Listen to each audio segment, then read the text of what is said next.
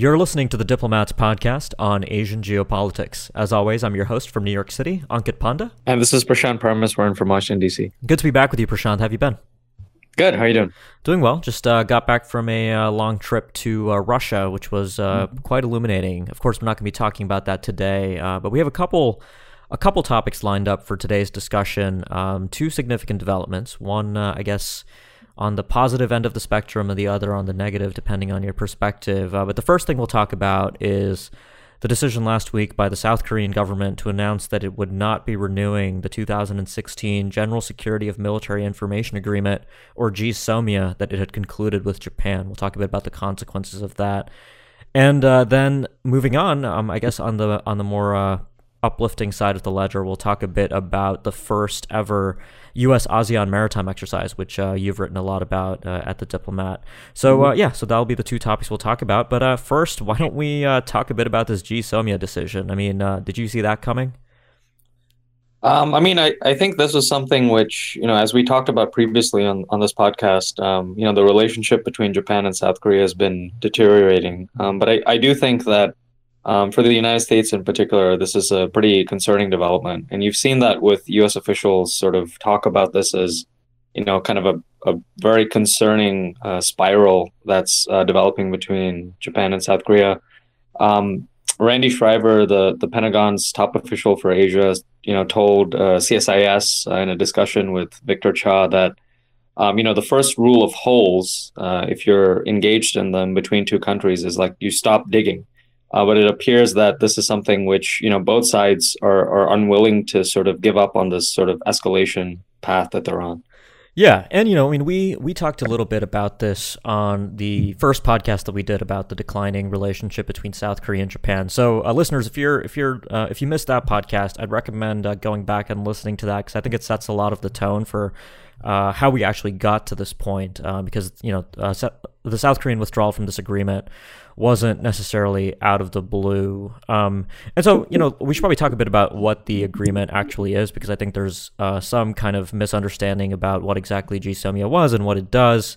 So for the first thing to say is that GSOMIAs are a generic type of agreement that South Korea has with more than 30 countries, that the United States has with many more countries.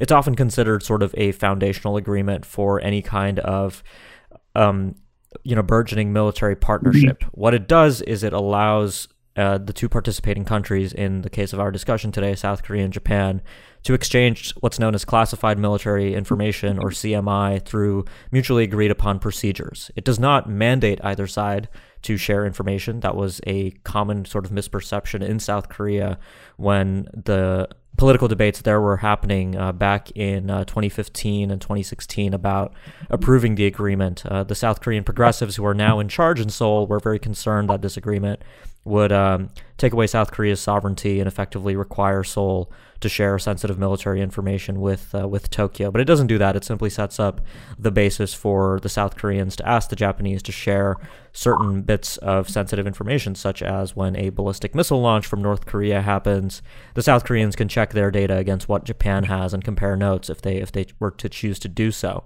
Mm-hmm. And so the other component is that in sort of Northeast Asia trilaterally, you're looking at a very different array of sort of sensors available to South Korea, Japan, and the United States, certainly when it comes to tracking things like North Korean ballistic missile launches. For the Obama administration, which was sort of instrumental in promoting the conclusion of the GSOMIA between the two U.S. allies, this was a major sort of justification. It was that, under Kim Jong-un, we're seeing this very quickly improving pace of ballistic missile launch activities, so I think our two allies should really conclude this agreement to better share information and coordinate.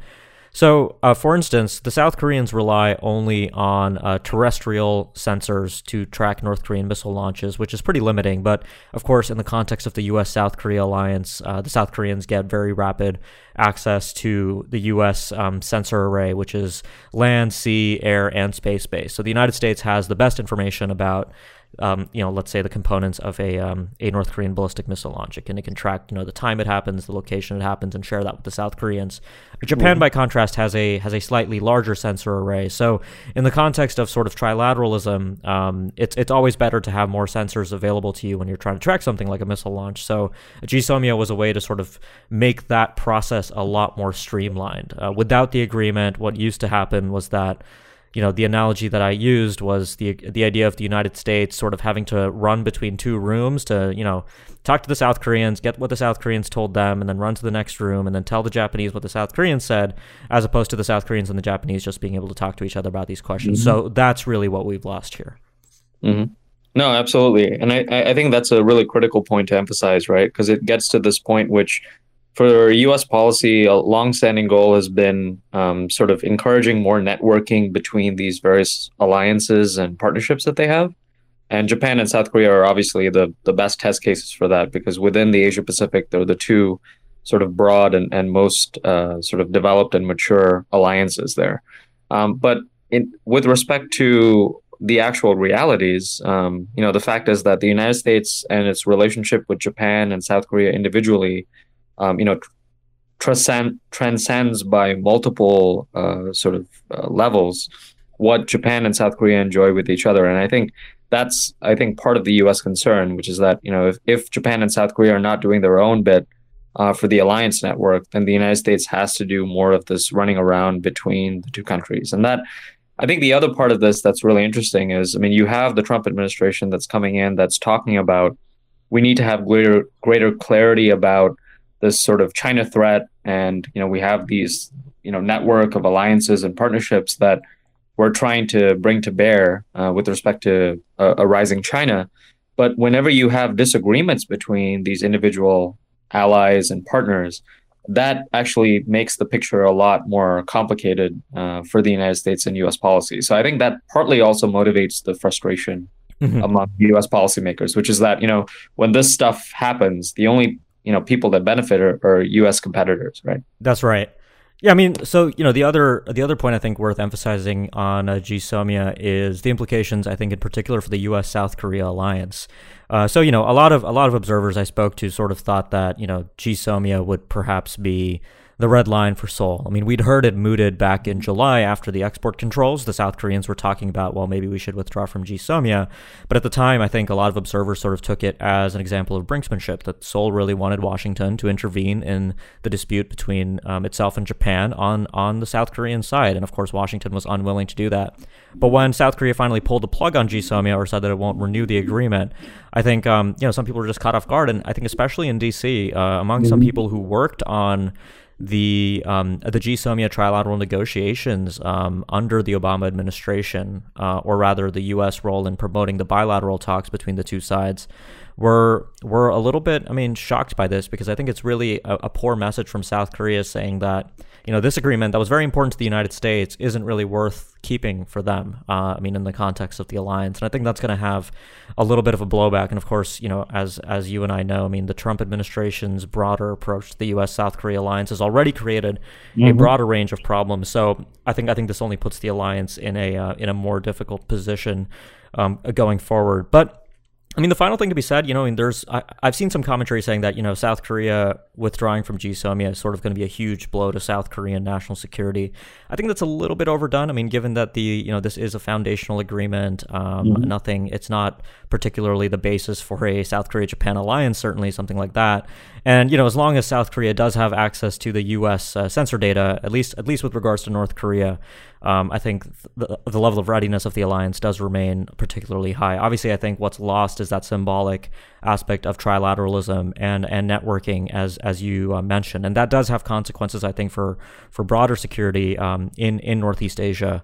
But certainly, I think we're looking to see where this might go next. The South Korean Prime Minister Lee Nak-yon, who's a Japan specialist, actually. He's actually raised the prospect that GSOMIA could be renewed if Japan were to pull back its export controls and trade restrictions on South Korea. So it seems like there's at least some interest in using this as a bargaining chip. And I've been talking to a few folks based in Seoul, and sort of the understanding that I get from those conversations is that there is sort of palace politics going on here. The South Korean left, there are a variety of views about the advisability of withdrawing from GSOMIA. For instance, the National Intelligence Service, NIS, was vocally actually against the withdrawal, saying that it did suit South Korea's national security interests. But there are sort of others in the Blue House, more focused on domestic issues, that saw this as a huge political win, and it's been broadly popular in South Korea, where, as we discussed on the last podcast, anti-Japan sentiment is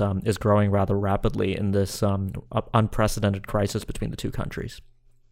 Yeah, no, absolutely. And I would flag for listeners the interview that you did with Jim Shoaf that came out in our latest issue of the magazine, where, he's somebody who's watched these issues for a long time, and even he is, very concerned, I think, throughout the interview about the prospects for Japan-South Korea relations. And I think the big issue to my mind is, how does this all play out in the future, right? Because the agreement expires officially in November. Later this year. So it'd be interesting to see how both sides navigate the political and security dynamics going forward. Yeah, and obviously the North Koreans actually gave the region a reminder about why something like GSOMIA was useful. They conducted a ballistic missile launch just days after the South Koreans announced that they'd be withdrawing from the agreement. So yeah, absolutely, a lot can happen between now and November. But I wouldn't hold my breath for this crisis between the two countries to resolve itself anytime soon. So I guess on that note, let's switch gears to the second part of our discussion today, Prashant. And I guess we're just on the eve of the start of the first ever U.S.-ASEAN maritime exercise, which will be taking place in the waters in the South China Sea. So you wrote a bit about why this was significant and sort of where this was coming from. So do you want to tell us a bit about what exactly we can expect from this first maritime exercise between the two sides? Sure. I think, the details so far, it's been really interesting seeing, what all sides have been saying about this actual engagement. So what we know so far is that, it's going to take place between September 2nd to September 6th. And we know that, in terms of locations, it's going to kick off, from Thailand and go through Vietnam. And it's going to involve, as with many of these exercises, it's sort of the banner is a U.S. ASEAN maritime exercise, but the actual involvement by various Southeast Asian countries will be varied, right? So usually, there'll be some countries that contribute vessels, others will send observers. So this stuff is actually pretty varied in terms of the level of participation.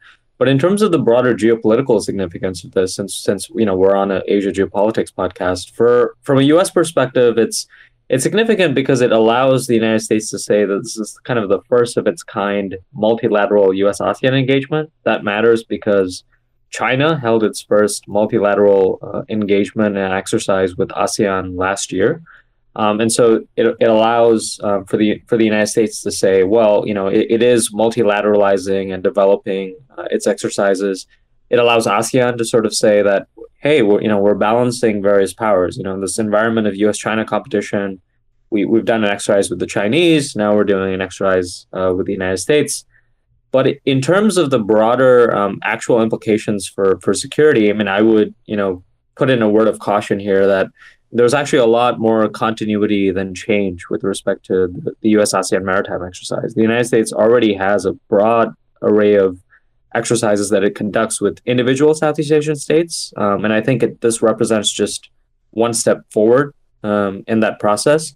But the reason why this will get a lot of headlines and a lot of press is because, we're in this environment of U.S.-China competition, right? So where every development that comes, whether it's on the China part or the U.S. part, will be analyzed for what it says about U.S.-China competition in the broader Indo-Pacific region. And you have developments such as China's as has been reported, including for us at the Diplomat, Carl Thayer has done some good work for us on this. China has been trying to obstruct and limit U.S. engagement with Southeast Asian nations on the security side, including on exercises. So this stuff has probably in terms of operationally a little bit less than what the hype actually represents. But in terms of geopolitical conversation, it's extremely important and significant. And I think we'll see a lot of commentary following the exercise. Yeah, I think I think that's a good note of caution because what we're seeing, I think, by the fact of these exercises taking place is a manifestation of the state of U.S. ASEAN outreach that really began in the final years of the Obama administration, sort of leading up to this point. But as you noted, politically, the problems that have sort of bedeviled ASEAN when it comes to navigating so-called great power competition and even the South China Sea disputes, I think those very much will remain unchanged as a result of these exercises, right? I mean, in fact, the exercises might even be seen as completely orthogonal to the broader political issues that are currently still a problem for ASEAN, including engagement with China on a binding code of conduct for the South China Sea. Those talks are still underway. But broadly, I mean, from after this exercise occurs, obviously, I think this is not going to be the basis for a transformation in ASEAN's broader security role in the region. But what is the significance of this as sort of a stepping stone for the future of U.S. ASEAN cooperation? Does this actually get us to a new place with ASEAN, or are we sort of still looking at a common set of problems to sort of inhibit further cooperation here? Yeah, it's a good question. I mean, and I think the broader question that gets to is, what is the role of Southeast Asia and U.S. Southeast Asia cooperation in this idea of the U.S. free and open Indo-Pacific strategy, which the Trump administration has defined. And it really is pretty unclear. I mean, you and I were at the Shangri-La Dialogue when, the former acting defense secretary, Shanahan, was, unveiling the U.S. Indo-Pacific strategy report. And the fact that we have this report coming out from the Defense Department and the Pentagon, but we haven't seen a sort of U.S. government-wide effort to actually implement the strategy, really speaks to a lot of where U.S.-ASEAN relations are. So under the Obama administration, you had a comprehensive effort to engage ASEAN on economics, on diplomacy, on security, across the board, people-to-people ties, so on and so forth. Under the Trump administration, I think from a Southeast Asian perspective and an ASEAN perspective, a lot of the stuff has actually come on the security side rather than on other aspects of relations. And in fact, some of the obstacles and challenges have actually broadened, with the Trump administration's notion of, economic protectionism and addressing trade deficits and so on and so forth. So I think this U.S. ASEAN maritime exercise, on the one hand, it's encouraging in the sense that the United States is paying more attention to Southeast Asia for security trends and with respect to China. And that's actually something which the Obama administration didn't do as much. There wasn't as much clarity on the China threat question. But if you look at the broader issue of U.S. Southeast Asia relations, I think the greater demand in Southeast Asia, when you talk to diplomats and other observers, is there's a lot going on the security side, and that's great. But what are the other aspects of the Indo-Pacific strategy, and what can Southeast Asia and ASEAN play in that? And I think this notion of an exercise doesn't really get to that bigger question that remains and begs among these countries. I mean, the other issue is whenever you have U.S. ASEAN engagements of any kind, it gets to this issue of what is the distinction between Southeast Asia and ASEAN, right? So we talk about a U.S. ASEAN maritime exercise. ASEAN actually just on its own held its first naval exercise back in 2017. So this is something which, ASEAN uses major power engagement as a way to get the grouping to come together on its own terms. And, 10 very diverse countries in Southeast Asia, that's a huge challenge and continues to be a huge challenge. So important not to confuse U.S. ASEAN engagement with U.S. Southeast Asia engagement. Yeah, no, I think that's a good cautionary note. And the only other thing I'll mention is that I think earlier this summer we talked a bit about the various modes in which China has been testing various ASEAN South China Sea claimants this summer, including the Philippines, Malaysia, Vietnam, certainly, and. As I think listeners can probably tell from this discussion, that just didn't come up because, I mean, that conversation remains very much separate from these U.S. ASEAN maritime exercises. I think ASEAN especially is not in a place where it can be seen as inviting the United States into the neighborhood to sort of deal with China on these issues, especially given its own bilateral concerns with China, or rather not bilateral, but multilateral in the ASEAN-China context. So I think that, again, highlights the limitations of this ASEAN-U.S. path. No, absolutely. And I'm glad you brought that up because I think, we've discussed this on the podcast previously, but, Vietnam will be holding the ASEAN chairmanship in 2020. And the last time that Vietnam held the chairmanship was when we saw, heightened concern and issues with respect to the South China Sea, with Hillary Clinton under the then Obama administration talking about U.S. interests in the South China Sea, and China reacting, predictably, in a very concerned fashion. So I think for the Vietnamese, it'd be really interesting to see how they navigate the 2020 ASEAN chairmanship, and what does that mean for the United States and for China. That's a really big issue that we're seeing in 2020. Absolutely. Well, yeah, we'll keep a close eye on all these developments. Well, I think we'll wrap up the conversation there today, Prashant. How does that sound? Sounds good. All right. Thanks a lot for joining me. Good to be with you. Great. For listeners, before we go, just a note from our sponsor. This episode of the Asia Geopolitics podcast is brought to you by Diplomat Risk Intelligence, or DRI. DRI is the consulting and analysis division of The Diplomat, the Asia-Pacific's leading current affairs magazine. Since its launch in 2002, The Diplomat has been dedicated to quality analysis and commentary on events and trends in Asia and around the world, and is now one of the most respected publications covering the region. DRI inherits this approach and offers clients in the private, public, and nonprofit sectors worldwide access to an exclusive network of subject matter experts and analysts. Whatever your needs in the wider Asia-Pacific region, DRI can offer the knowledge and expertise necessary to anticipate and manage geopolitical and geoeconomic risks. For more information, please visit dri.thediplomat.com. So, if you like what you heard on the podcast, also make sure that you subscribe on either iTunes, Google Play, or Spotify, or any other number of services. And if you've been a subscriber for a while, we'd really appreciate it if you could leave us a rating on any of those services as well. That really helps get the word out about the show. So, thanks a lot for listening, and Prashant and I will be back next week with more.